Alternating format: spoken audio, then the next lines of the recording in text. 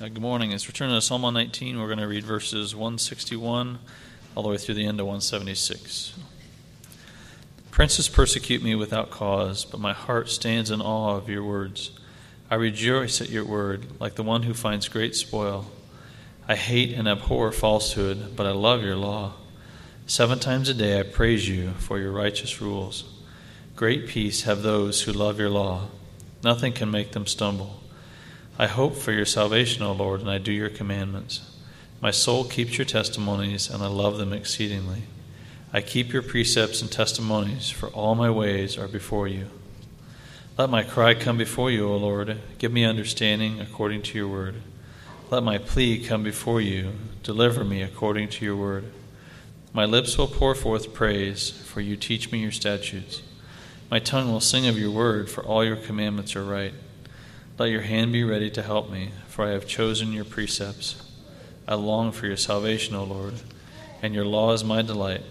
Let my soul live and praise you, and let your rules help me. I have gone astray like lost sheep. Seek your servant, for I do not forget your commandments. You may be seated.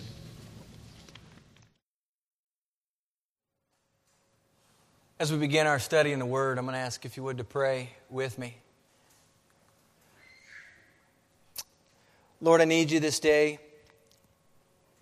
This is your word given to your people, and you have entrusted me with proclaiming it faithfully. Move through your Spirit, directing my words.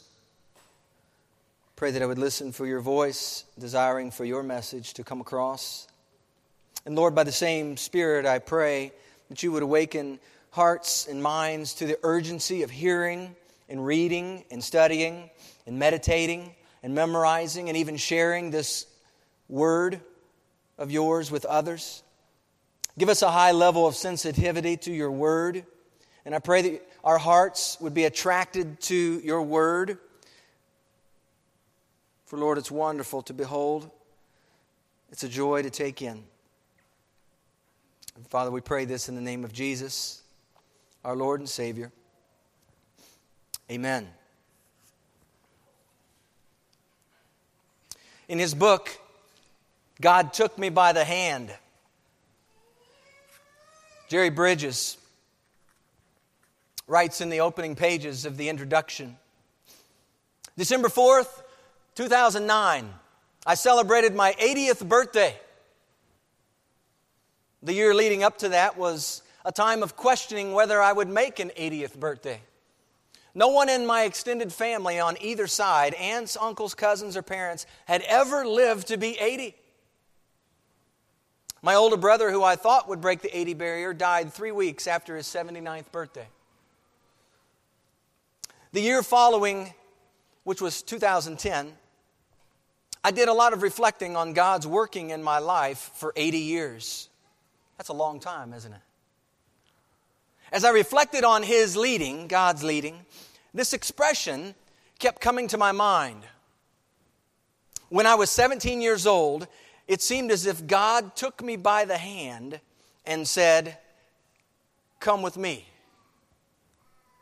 And for more than 65 years, God has, as it were, continued to hold my hand and lead me in the path He's marked out for me. This does not mean that life has been a great success all these years. There have been lots of times when life has been hard and discouraging, but through it all, I see God's hand drawing me along the path He ordained for me before I was born. Because my growing up years were years of economic survival, I never dreamed big dreams nor aspired to do great things. All I wanted to do was make a decent living and be a good Christian. I had no idea what this would look like in the future. Humanly speaking, I certainly was not a candidate to be someone used by God, as has happened. The pages that follow are a record of the 65-year journey of being led by God's hand. And that's the beginning of the book.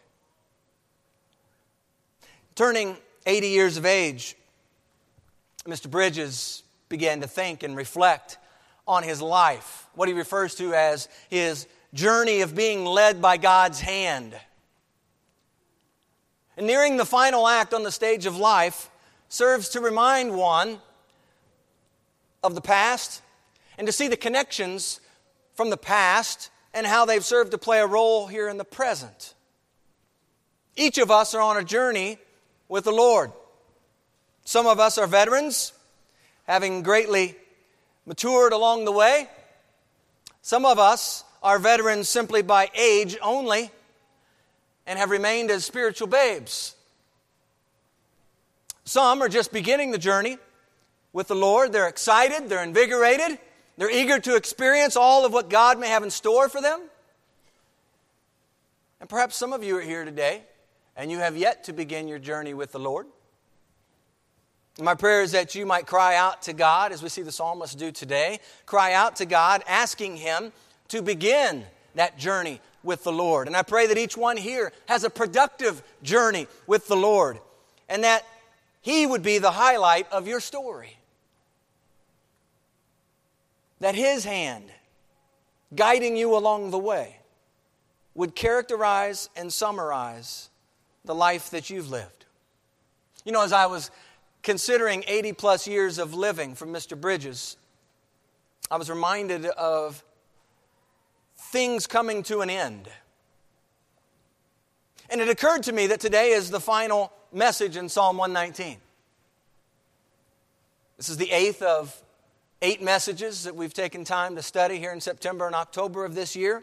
And I started thinking about each of the stanzas preached and the lessons learned and the psalm as a whole, the intent of the chapter, and wondered whether we really take inventory at the close of a sermon series. Do we really consider what the Lord has taught us, in this case over these last 8 weeks? What's the Lord been teaching us along this journey in Psalm 119? How is His Word working in me? How is He guiding me along through this psalm? On one hand, exposing my selfish, sinful habits, and on the other, taking me by the hand to show me wonderful things in His Word that I've yet to discover. Murray Capill, in his book, The Heart is the Target, he says that when you hear the Bible, you should hear God speak, and His voice should make a difference in your life. True? Shouldn't it make a difference? Whether it's coming to the end of a class, coming to the end of a good book, coming to the end of a particular phase of life, the end of a job, the end of your stay perhaps in a certain home, filled with vivid memories. What are you doing with these things? Do you take time to process what's going on? What is the Lord teaching me? Having completed your coursework in a particular subject area, what have you learned? How has the Lord shaped you through this season? The stanza before us this morning is Tau, the 22nd stanza of Psalm 119. And if you've missed any of the previous 7 messages, I highly recommend that you take time to listen. That being said, I'm encouraged greatly, that you need not have the previous 7 to grasp and understand the 8th one today. I believe the closure here of Psalm 119, in many ways, it sounds familiar refrains, echoing backward to previous instruction and thoughts, and yet packaging nicely, I believe, in one stanza, what Solomon said, the whole conclusion of the matter. I don't believe here in this stanza there is new material. And rightly so, when we think about a conclusion. Oftentimes, as we're writing and we write a conclusion, in our conclusion we don't oftentimes introduce new material. It's not necessarily intended to offer new insight, new information, new lines of discussion. But I believe instead it's intended to clarify, to package, to succinctly punctuate the truths that have previously been voiced. And so keep that in mind as you read 169 through 176. And I'd like for you to look for the markers that characterize the whole text of Psalm 119. And the whole of Scripture, for that matter. For I believe that what we find in the whole of Psalm 119 is also, in large part, found in the whole of Scripture. What's before us is a scope of text in Psalm 119, 8 verses that sit within the confines of 176 verses. And these 176 verses are positioned within the context of what we know as the Psalms, made up of 150 chapters. And the book of Psalms is but one of 66 books in the Bible. And this particular book that we're reading, Psalms, is one of 5 in a series of books that are called the books of poetry, or the wisdom books. And so Psalms fits in the midst of the poetry genre. Now, all of that spoken to help you understand the text. We see context and genre and language, all of those things put together, they all contribute as handles for understanding a text. But truly, it is the Spirit of God, is it not? It's the Spirit of God who opens the eyes, opens the ears, and grants understanding to apply these truths, these words of life, as we walk along the way, as we lie down, and as we rise up. You see, these words of Scripture are intended to infuse meaning into the fabric of our day-to-day lives. They're intended to infuse meaning to our everyday lives. The life that's described in Psalm 119 is not solely a testimony of one man moved by the Spirit intended to wow us with his godliness. That's not the purpose. That's not the point. The testimony is meant to instruct and exhort and correct, but I believe its purpose is to also move the reader as well. Move him. Some of us don't like to move. Some of us like to be comfortable. You know, I was thinking about, there's a cat that we have. It's not an indoor cat. It stays outside. But this cat just lays there. It's got a chair, it's a cushion.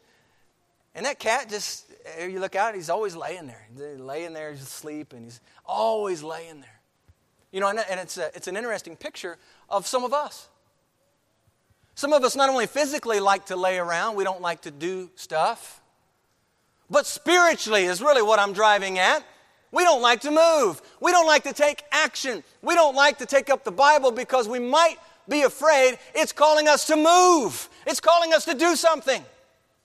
It's calling us to act in a way that we would prefer not to act. And yet I believe what we have before us is calling us to move. Psalm 119 is helping us move as a reader to see that godliness training is profitable, yes, even necessary for the one who follows the Lord Jesus Christ. So the psalmist has been led by God's hand, to use the terminology from Mr. Bridges. He's been led by God's hand. And this concluding stanza speaks to that, but I believe it also draws attention to his ongoing, desperate need for God as he continues his pilgrimage through this life here on earth. And friends, I pray that you too, as we read this, we would be able to see, each one of us, our desperate need for God as we sojourn here. We are here but for a time, and we're eagerly waiting a Savior. One day He's coming, oh glorious day. And in the meantime, we live in such a way that we need Him. Every hour I need Him. I need Thee every hour. You remember the hymn? That's the way our life ought to be lived, friends. So what's the final word of Psalm 119? What's the whole conclusion of the matter? I was reminded of this in thinking about a highlighter, because I think this stanza does exactly that. It highlights all of what's come before. And you think about a highlighter, and some of you have a highlighter and you keep them with you and you use them to highlight certain things in a book that you might be reading, or maybe in the Scripture itself, and you highlight it. Why do you highlight it? You highlight it because you want to be able to see it the next time you open the book. Because it's such an important truth, you want to remember this. And we can learn some lessons, I believe, through the highlighter as we think about this last stanza. This last stanza is highlighting all of what's come before. So I want you to be thinking in terms of highlights. This is going to be a highlight reel of Psalm 119. It's really what it is, the last stanza.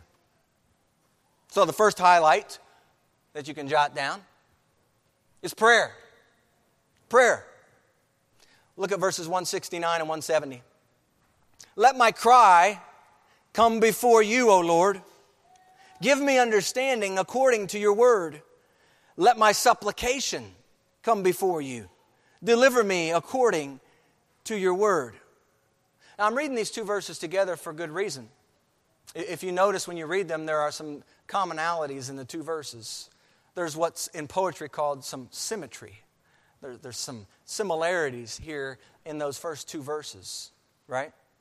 We see that the cry, let my supplication come before you. This is a cry of entreaty. This is a supplication for favor coming before the Lord. And notice the cry and the supplication are prayed before the Lord. Let my cry come before you. Let my supplication come before you.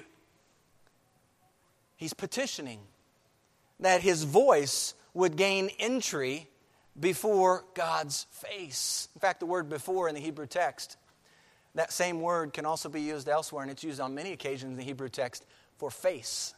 I found that interesting, just thinking about the Hebrew language itself. I think it's helpful for us to think about it in terms of our prayer and how here the psalmist is praying, let my cry come before you. In what manner is he asking it? I believe he's wanting entry right before God's face with his words. To come before God. To be in his very presence. And so we see here this asking, this petitioning. And it got me to thinking, caused me to question, and perhaps this is good for all of us to consider this morning. Have you earnestly prayed for your voice to be heard before God? I was thinking about Psalm 5. In Psalm 5, verses 1, 2, and 3, it says, Give ear to my words, O Lord. Consider my meditation. Give heed to the voice of my cry, my King and my God. For to you I will pray. My voice you shall hear in the morning, O Lord. In the morning I will direct it to you, and I will look up. And here in Psalm 119, we've even seen in verses 145 through 147, look what he says. I cry out with my whole heart. Hear me, O Lord. I will keep your statutes. I cry out to you. Save me, and I will keep your testimonies. I rise before the dawning of the morning and cry for help. I hope in your word. You see, the cry in the text here is to God. It's a cry in what manner? With his whole heart.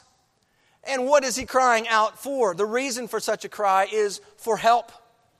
He realizes he needs help in this life. And the desire of the righteous, I believe, is to have God hear his prayer. The righteous has a heart to pray. He believes with all of his heart that God can affect change. He can affect change in himself, in his circumstances, and in those around him. When you pray to God, do you believe he has power to affect change like this? He goes on and he says, Give me understanding according to your word. Give me understanding. Psalm 119, verse 34 has already highlighted this. Give me understanding, and I shall keep your law. Verse 125 says, Give me understanding that I may know your testimonies. And then verse 130 says, The entrance of your words gives light. It gives understanding to the simple. And here in 169, the petition is to give me understanding according to your word. You see, his heart's cry is for understanding as it pertains to God's word. Understanding in this regard. In fact, he says in verse 27 of this psalm, I love it, he says, Make me understand. Make me, God, make me understand the way of your precepts. I want to go this way. I want to be led by your hand. Make me understand, Lord.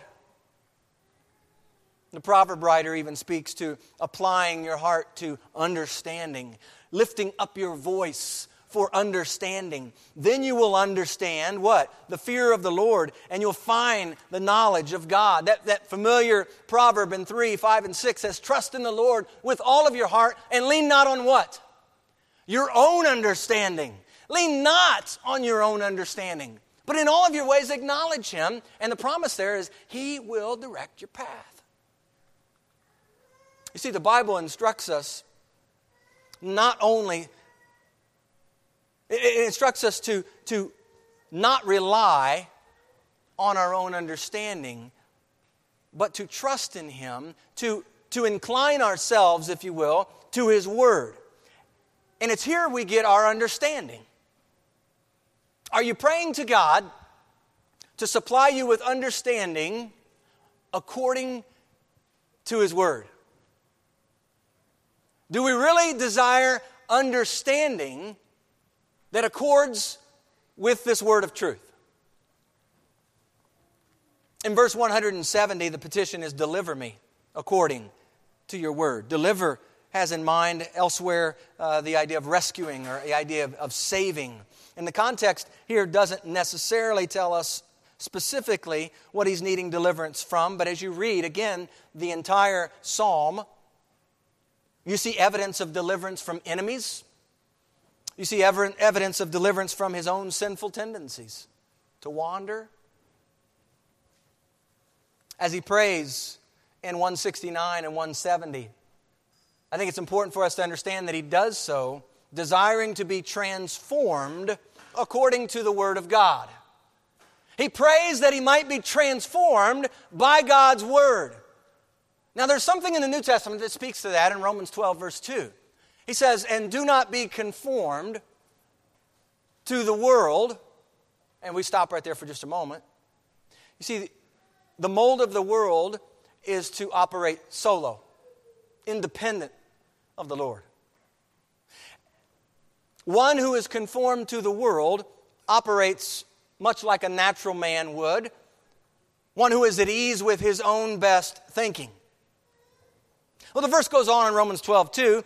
He says, not to be conformed to this world, but be transformed. How? By the renewing of your mind, that you may prove what is that good, acceptable, perfect will of God. Listen, as your mind is being renewed by God's Word, you have His very own words to pray back to Him.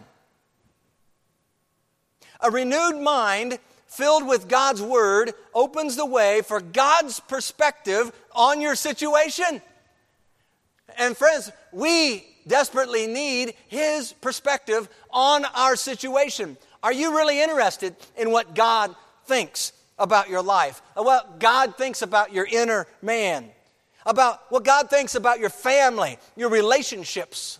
And the proverb writer has this exclamation and he says, get wisdom. But you know what else he says? Get understanding. Understanding according to His Word. Get it. Go for it. And you might have to move yourself to get it. You might have to do something different to get it. Are you going to be willing to move to get this? Is this your heart's desire? Let your cry come before the Lord. Let your supplication for God's favor come before Him. You see, prayer is the key and foundation for walking with the Lord. There's a reason it's a highlight. There's a reason it's a highlight. It's to be highlighted. It's foundational. Prayer is the means by which relationship takes place. It's the communication piece that's needed in the life of a Christ follower. Prayer is ongoing. It's not simply a request mechanism.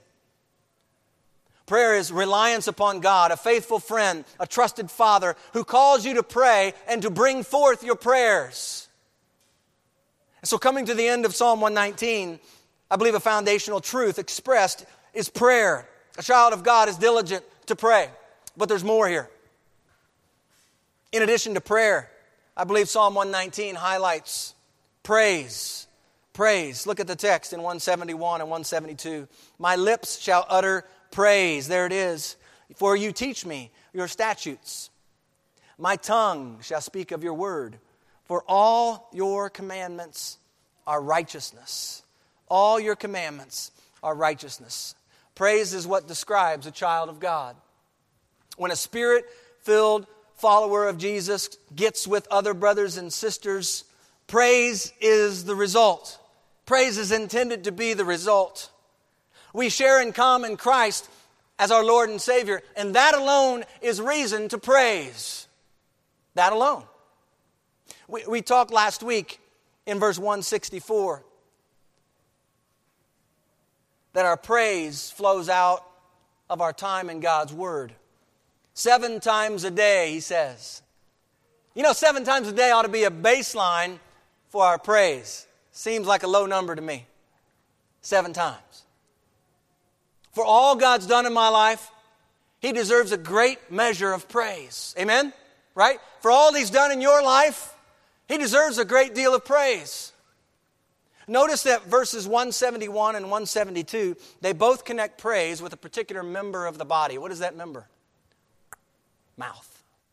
Mouth. You little ones, where's your mouth? Where's your mouth at? Yep, your mouth. This mouth is intended, it's been given to you by God to praise Him. To praise Him. Do your lips utter praise? Does your mouth speak of His Word? The praise from the lips comes as one is taught by God in His Word. That seems to be the result of being taught by God. Offer up what we call in the Scripture a sacrifice of praise. It's a sacrifice of praise. Here again, I'm going to go backward to what we talked about a moment ago. You might have to move out of your comfort zone to praise Him. That's not going to come by default, friends. Praise doesn't happen automatically. Praise happens as you are in this Word, as you're reading and you're being taught by the Lord. That's a response to being taught by Him, our praise. Hebrews 13:15 says that by Him, that's Jesus, let us continually offer. How often? Continually offer the sacrifice of praise to God. That is the fruit of our lips, giving thanks to His name. It's true that praise can be carried out in prayer, and no doubt they're linked together. But it can also, and I believe this is oftentimes seen in the Psalms. The Psalms, we know the Psalms to be the Psaltery, which was the Jewish hymn book, which was intended to be what? Sung. So these Psalms were intended to be sung out to the Lord, singing praise with our mouth. And we'll see in just a moment that praise originates deep down on the interior. But for now, I just want to point out praise for God in song. Is song time, is that song time just simply another part of the service for you? Or do you see it as an opportunity to give God praise for who He is and for His wonderful works? If you've been taught by God, you have something to praise Him for. I was thinking of that old song. Some of you younger ones might not know the song, but that's okay. You'll be able to hear the lyrics. Some of you older ones probably will recognize this song. It's by an old group called the Imperials, way back when. And I was thinking about that. That line talks about when you're up against a struggle that shatters all your dreams and your hopes have been cruelly crushed by Satan's manifested schemes. And you feel the urge within you to submit to earthly fears. Don't let the faith you're standing in seem to disappear. What do? Praise the Lord. Praise the Lord. He can work through those who praise Him. Praise the Lord. For our God inhabits praise. Praise the Lord. For the chains that seem to bind you serve only to remind you that they drop powerless behind you when you praise. Praise is a powerful thing, friends. Do you know the Lord who made you gave you that mouth to sing praises to Him? That song we sing, the chorus, and with my mouth will I make known. What are we making known? Thy faithfulness. Thy faithfulness. We're praising Him. Psalm 19, the first few verses, speaks of day unto day. Here in the text, it says, my lips shall utter praise. I was thinking about Psalm 19. It says, day unto day utters speech. There's no speech nor language where their voice is not heard. He's speaking here of creation. The voice of creation is being heard every day all over the place, pointing to praising God. And that got me thinking about Jesus in the New Testament. And I was flipping into the New Testament. And you remember when Jesus came into the holy city. If you have your Bible, turn to Luke chapter 19. This was powerful. In Luke chapter 19, remember they're spreading clothes on the road, his triumphal entry. Verse 37, chapter 19. As he was now drawing near the descent of the Mount of Olives, listen to this. The whole multitude of the disciples began to rejoice and what? Praise God. How? By what means? With a loud voice. For what reason? For all the mighty works they had seen, saying, Blessed is the King who comes in the name of the Lord. Peace in heaven and glory in the highest. And some of the Pharisees called to him from the crowd and said, Teacher, rebuke your disciples. Do you get this? Rebuke your disciples. Why? They're being too loud. Too much praise. Stop the praise. And Jesus answers and says, I tell you that if these should keep silent, the stones would immediately cry out. Now, it's hard for us to picture stones crying out. But Jesus says that all things, he's making a point. Everything he's created has been created for his glory, to give him praise and honor. And friends, we've been created in the image of God to point back to others, to those around us, to point back what God is like. When God shows up and grants you a job, or he provides you with a pay raise, or he pours out his grace in flood-like, unmistakable fashion, do you give praise to him? Do you let him know that you're grateful, that you're thankful for his work in your life? See that your lips utter praise. But also notice from the text that your tongue speaks of God's word. Why would you speak of God's word? Well, the psalmist says, all your commandments are righteousness. They're all good. They're all right. They're all holy. They're all true. A child of God has been given the mouthpiece to speak of God and his word. Listen, you speak of the things you deem to be good. You speak of the things that you deem to be good. You speak about the things that matter most to you. How is it that our tongues speak openly and freely of worldly things and says little or nothing about heavenly things? How is it that our tongue speaks of the weather, the latest news and sports very easily, but is eerily quiet when it comes to God's word? My tongue shall speak of your word. And here's why I'm going to speak God's word, says the psalmist. For all your commandments are righteousness. God's word is held in high regard, all of it. The command that he sets forth in his word, all of the commands are deemed what? They're deemed righteous. His mouth is opening to speak of God's word. Not because, get this, not because someone is twisting his arm. No, that's not why he's speaking of God's word. But because he sees the great value in what's here in God's word. He loves this word. Why then wouldn't he want to speak of it? And yet today, Christ's followers, what is the world left to believe? Think about this. What's the world left to believe when you rarely, if ever, speak of God and his word?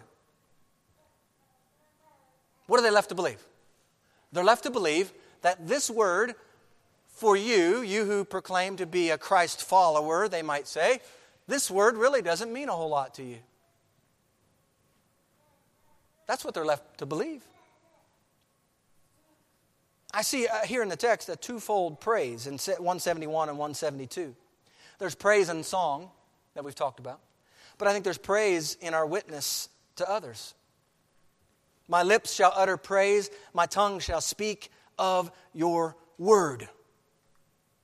So we have highlights. We highlighted so far prayer, and we've highlighted praise. What else can we take hold of here in the text? Look at verse 173. let your hand become my help, for I have chosen your precepts. The word here I want to submit for your highlighting is power.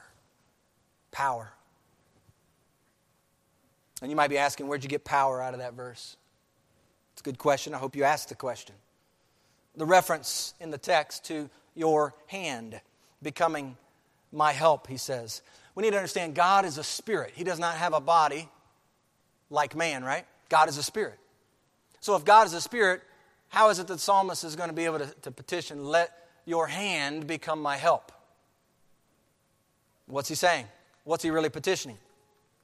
Well, I believe the hand of God is used metaphorically to represent the strength or power of God, right? How often are we praying for God's hand of strength, His hand of power to become our help? Has there been anyone here who has seen the power of God at work in their life, helping them in life's journey along the way? The petition is given in conjunction with, for I have chosen your precepts. That ought to take us back again. It's not new information. 130, verse 130, talks about this whole idea. Verse 30, not 130, but verse 30 says that I have chosen the way of truth. Your judgments I have laid before me. So this right here, this is really wonderful to see, okay? And it's very much on point theologically, okay? Listen. In saying that he has chosen God's precepts, he's committed himself to walking with God. And to walk with God is to do so relying upon His power. Let me help you further to understand and get this, because this is significant to our living here today in the 21st century. Luke chapter 24 and Acts chapter 1. The disciples are told to wait in Jerusalem for what? What are they supposed to wait for? Power. Power from where? Power from on high. They're to wait in Jerusalem for the power from on high. Acts chapter 1 verse 8 says, but you, Jesus says this, but you shall receive power when the Holy Spirit has come upon you. And you shall be witnesses to me in Jerusalem, Judea, Samaria, to the end of the earth. Now there's three words or phrases there that are very significant in that verse. The first one is power. The second one is Holy Spirit. And the third one is witness. How many in this place would testify that they have chosen God's way of truth? Anybody here chosen God's way of truth? Okay, it's just a couple of you. Some of you haven't, okay? So, you've chosen God's way of truth. You've chosen His precepts as your way of living, which means that declaring that you're going to live God's way according to His word of truth, we got to understand this, and maybe this is something we haven't understood fully. If we're going to say yes to His precepts, to choosing His way of truth, if we're going to say yes to that, according to what I understand from the Bible, that actually means something. That means something. It means that what His Word says, we will do, walking by faith, trusting His precepts to be true from beginning to end. You see, the psalmist is pointing to his need for God's power. Absent of God's power, he realizes he's not very strong. He's significantly weak. He can't do much. In fact, that ties right into John 15. Apart from me, you can do what? Nothing. You can't do anything of spiritual value when you're not abiding in the vine. We need His power. And the psalmist sees God's hand as the means of his help. He believes by faith that God's powerful hand operating in his life makes all the difference. You know, I was thinking about in the Gospels, and there are so many examples, just a few might suffice to bring this home. But Jesus came, Hebrews says at the beginning that Jesus was the icon, the express image of God. John chapter 1 verse 18 says that Jesus came to declare whom? Who did He come to declare? God. So Jesus in the flesh comes on earth. He's fully man. He's like us in that regard, but yet He's fully God, not like us. He's fully God and fully man. He comes to declare who God is. And so in the Gospels, we see the hand of God through the Son of God. And it's interesting to be able to see, like Matthew 14:31, Jesus stretched out his hand and he caught Peter, who was sinking in the sea. Jesus' hand caught Peter. We see a little bit later in Mark's Gospel, chapter 1:31, he took her, that's Peter's mother-in-law, by the hand, and he lifted her up, and immediately the fever left her. We see in Mark 1:41, Jesus moved with compassion. He stretched out his hand and he touched the leper and he said, I am willing, be cleansed. And we see in Matthew 14, that wonderful passage, the miracle, where 5 loaves of bread and 2 fish come into the hands of Jesus. Remember that? And do you remember that 5 loaves of bread and 2 fish multiplied when they were in the hands of God? The Son of God, Jesus. You see, Jesus can make a difference. His hand of help truly does make a difference. And you need, all of us do, we need the hand of God to be our help.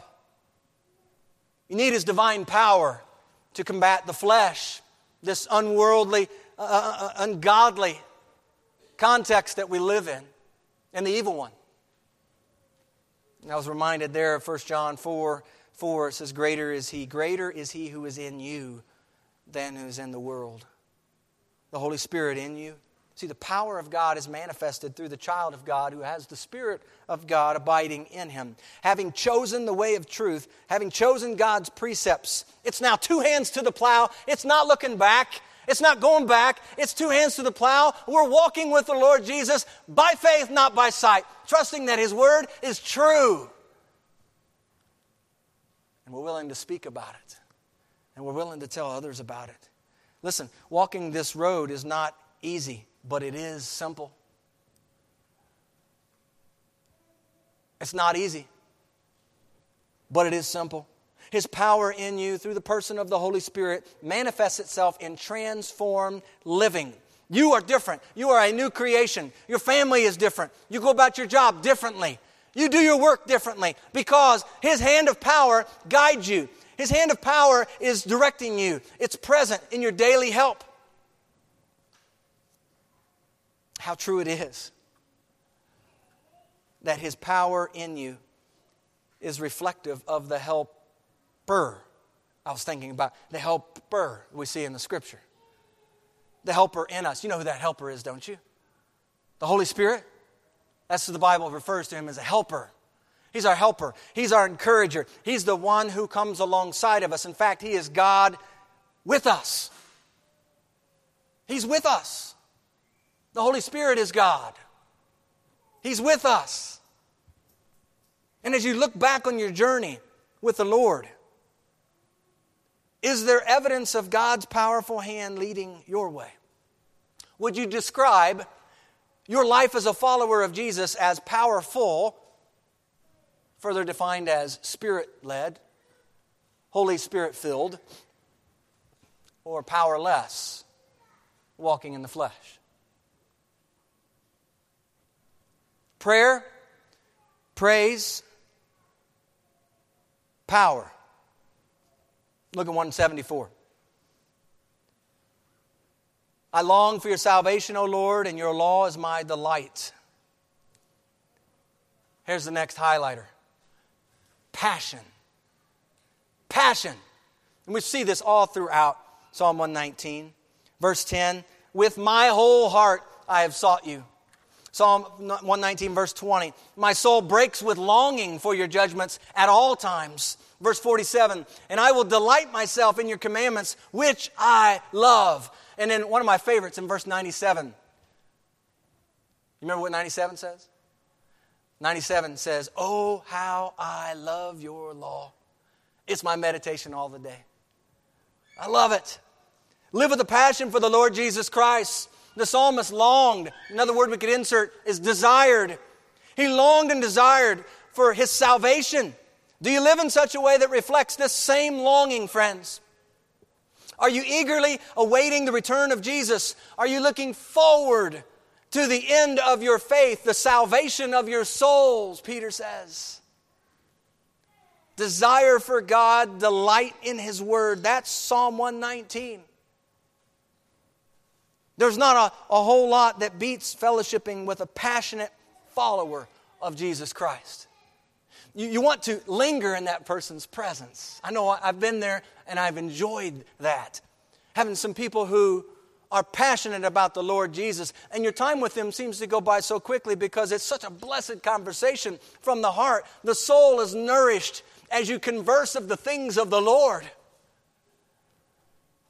I long for your salvation, O Lord, and your law, literally the text says, your law, my delight. Your word, my delight. It's not one of His delights. God's word, my delight. It stands alone, unrivaled, without equal. It defines the child of God whose life is consumed in one holy passion, right? We have one instruction book. We have one guidebook to lead our way. Prayer, praise, power, passion. These, I believe, are 4 highlights of Psalm 119 captured in this final stanza. What about Psalm 119, 175? Here's what I see in 175. I see a compilation of the 4 previous. Prayer, petition, or prayer, praise, power, and passion. He says, let my soul live, and it shall praise you. Let your judgments help me. Verse 175, I believe, reiterates the 4 previous highlights that we've talked about in the text. All right here in this one verse. And it begins and ends with a petition in prayer. Let my soul live. Let your judgments help me. He says, let my soul live. What's going to be on the other end of that? And it shall praise you. Earlier it was my lips shall utter praise. Here he petitions God to let his soul live, and it shall praise Him. You see, the soul is the inner man, and he's praying to God about what's on the interior. This is so good and so important for us to get. Do you give priority, friends? Do you give priority to what's on the outside or what's on the inside? If you were honest, I think many of us give priority to what's on the outside. We give priority in our lives to what's on the outside. We give very little priority, it seems, to what's on the inside. And I was reminded of Samuel 16, when Samuel is there and he's going to anoint David, and he's looking and he sees this tall, probably very physically fit young man, Eliab. He must be the next king. And God says, no. No, I don't select kings that way. That's not the way I do it. You see, man looks on the outside, but God looks where? He looks on the heart. And see, if we know that's what He's looking at, why then do we take such little inventory of the interior? Why is it we're so consumed with what we look like? Why is it we're so consumed with how we dress?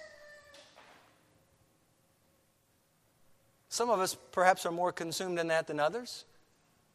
But I do believe it's a real problem. What might happen if you start taking inventory of your soul? What might happen if you delighted in the inner man over and above the outer man? The psalmist is asking God to let his soul live, to let it continue living, to live to the fullest. You see, the other side of a soul that lives is praise. Let my soul live, and it will praise you. Praise from the lips, listen, stems from a soul that praises Him. It's like the words of Jesus. Out of the overflow of the heart, what speaks? The mouth speaks. What's your heart look like? What's your heart condition? I want you to notice, too, that the psalmist petitions for the Lord's judgments to help him. We've seen that word help already in the text.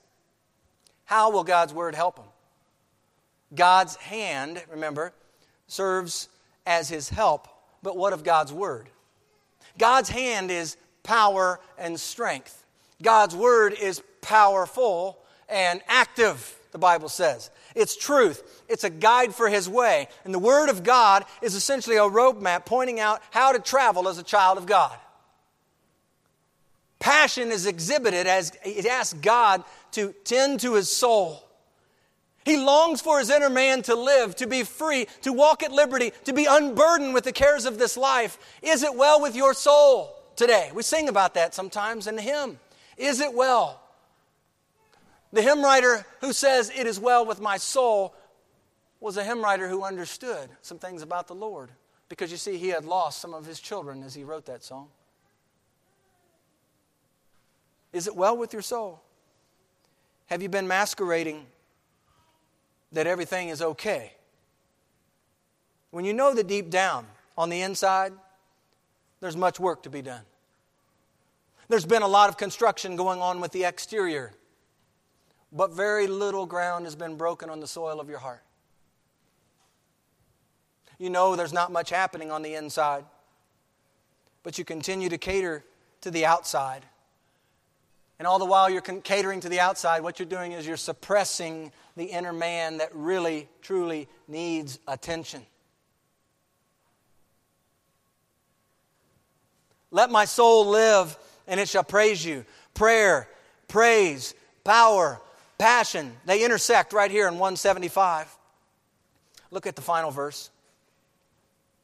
This is the last word on Psalm 119. What is this last word? How does he finish? What's the highlight? What's the closing word? As the curtain draws on 119, what's the final word? He says, "I have gone astray like a lost sheep. Seek your servant, for I do not forget your commandments." Now 176 has caused some to believe that the psalmist has turned completely away from God. But I would ask, does the testimony of Scripture teach us that one can jump in and out of salvation? When you are in Christ, following the Lord, you are sealed with the power of His Holy Spirit. No one can snatch you out of the hand of the Father. That is the testimony of the Scriptures. So what then is the psalmist addressing in this last verse? What's the takeaway for the reader desiring to learn and walk in the truths of Psalm 119? Let me give you a few things to consider with 176. First of all, I believe 176, we see a picture of humanity. It's a picture of humanity. What's that picture? We sin. We do sin. In our best efforts, sin still seeps through. The earthen tent is the receptacle for this body of sin. Paul writes about that in Romans. Sin that has been completely paid for, yes, but sin that lingers on in what Paul calls the old man. And throughout Psalm 119, what we've been able to see is the psalmist has confessed sin, he's repented of sin, and yet he seems wholly engaged in godly living. What's going on? Well, I believe not only is this a picture of humanity, but I think this is also a pattern of repentance. The psalm highlights a pattern of repentance. A repentance of sin. The psalmist is teaching us that repentance is much more than a one-time event. It's an ongoing arrival at the throne of grace, acknowledging one's sin, hating it and forsaking it, knowing that it displeases his heavenly Father. You see, the follower of Jesus understands that he may very well sin. He doesn't plan to sin. He realizes, though, that in the event he does sin in this body, he realizes that it may happen. But he also realizes that if it does happen, he has an advocate before the Father whose name is Jesus Christ the righteous. He understands that. And the follower of Jesus then, when sin occurs, when it does happen, he knows where to take his sin. Psalm 51, for example. He repents of it, confessing it to God. This God who's faithful and just to forgive our sins, think the cross, and to cleanse us. This is John 1:9, by the way. I'm not making this up. 1 John 1, verse 9 tells us that if we confess our sins, He is faithful and just to forgive us our sins and to cleanse us from all unrighteousness. This pattern of repentance characterizes the godly follower of Jesus. Psalm 119 also captures, I believe, a priority of dependence. It's a picture of humanity. It's a pattern of repentance, but it's also a priority of dependence. And this is so important for us. Commentator, author, David Guzik, in his words here in this psalm, he says, the psalmist's love for and dedication to the Word of God has not made him, this is so important, listen, has not made him more spiritually independent, but more spiritually dependent upon God. See, what to us might seem like a spiritual giant. We read Psalm 119 and we think of this person maybe as a spiritual giant. It doesn't have the feel and flavor of someone soaring over the top of everyone, lording it over, as though he had reached some spiritual pinnacle walking with God. You see, the longer that you know the Lord, the more you come to realize the depth of your sin. But the identification of sin is quickly channeled into repentance, which brings cleansing and further sanctification from the mighty hand of God. He never leaves nor forsakes the child of his, the sheep of his pasture. And that's in fact how he describes his going astray. He describes it as like a lost sheep. And I love what Spurgeon says about this. He was not like a dog that somehow or other can find its way back. But he was like a lost sheep, which goes further and further away from home. Yet still, he was a sheep, and the Lord's sheep, his property, and precious in his sight. And therefore he hoped to be sought in order to be restored. Prayer, praise, power, passion. And we see here in this last verse this picture of humanity, a pattern of repentance and a priority of dependence, our need for him every day, every moment of our lives. The petition is to seek. He says, seek your servant. He prays that God would seek him in order to find him. This isn't just word speak. He desires not to wander, but to walk faithfully with his whole heart, delighting in pressing into God's way of truth. And we see the highlight of this early on in Psalm 119, where he says, "Oh, that my ways were directed to keep your statutes." And we see in verse 10, "Oh, let me not wander from your commandments." We began this series by talking about a triathlon and the rigorous training that one endures to cross the finish line, even though it might be painful in the process. Triathlon was the name of this particular series. And in this life, we know that trials will come. They'll continue to come as long as we have these mortal bodies. Trials will confront us. Sin will need to be addressed. And greater dependence on the Lord will be called for. Know that as you run the race marked out for you, as you press on toward the finish line of life, that Jesus has already run before you. And the highlights of Psalm 119 are here to encourage you as you labor for the Lord in this life. Prayer, praise, power, his hand of help, and passion, which begins on the inside, makes its way out. It shows itself, manifests itself outward. It's hard to fake passion on the outside. You might be able to fool some for a time, but long term it's going to eat away at you. It needs interior work. The praise comes from the depths of our soul, friends. And when others look back on your life, will they celebrate the things of the Lord that carried you through the finish line? You know, as we look at this stanza, the closing words of Psalm 119, I believe one writer gives us a good summary, and I'd like to just share that with you. He says the psalm ends on the reminder that the power and greatness of God's Word does not rest only in its literary brilliance. Remember how brilliant it is, truly literary.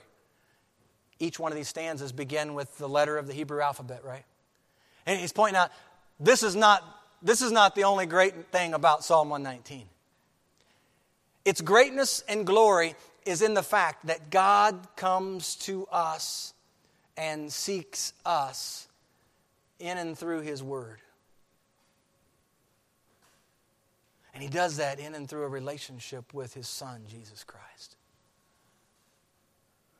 Friends, that's powerful. And that's such good news for us to know and understand. God seeking us. If you want to read about a God who is seeking, in fact, we need to understand that Jesus came. One of the reasons He came was to seek and save the lost. But we see that picture in Luke 15 of the Father who stands afar off. And He runs to welcome home His prodigal. That's the kind of God we serve. He's seeking. He is a seeking God. And He desires to see that each of His children are walking with Him. He desires that we live lives that might just cause us to have to move somewhere else where we have been to get where He wants us to be. But here's the good news based on what we've read. One of the highlights. We don't have to figure this all out on our own. In fact, His hand is truly our help. His power working in us now on the other side of the cross, the Holy Spirit working in us, is the power, all the power we need for godliness in life, is it not? Friends, that's good news. So we leave Psalm 119. And I pray that we're reminded of some of these highlights in this last stanza that really encompass much, if not all, of what we've covered to this point in Psalm 119. And I pray that it wouldn't end here, but that perhaps you would take Psalm 119 and keep Psalm 119 close by. Because Psalm 119 in many ways is going to be fuel for you. It's going to be food and nourishment for your soul in the days ahead when trials do come. And I want to encourage you to open up to Psalm 119 and to be able to remember the highlights of our need for prayer, our need to praise Him in the midst of a hard situation going on in my life, to praise Him with my lips. But my praise from my lips is going to come out of my praise that's in the depth of my soul, my inner being. And I'm going to rely upon His power for all things.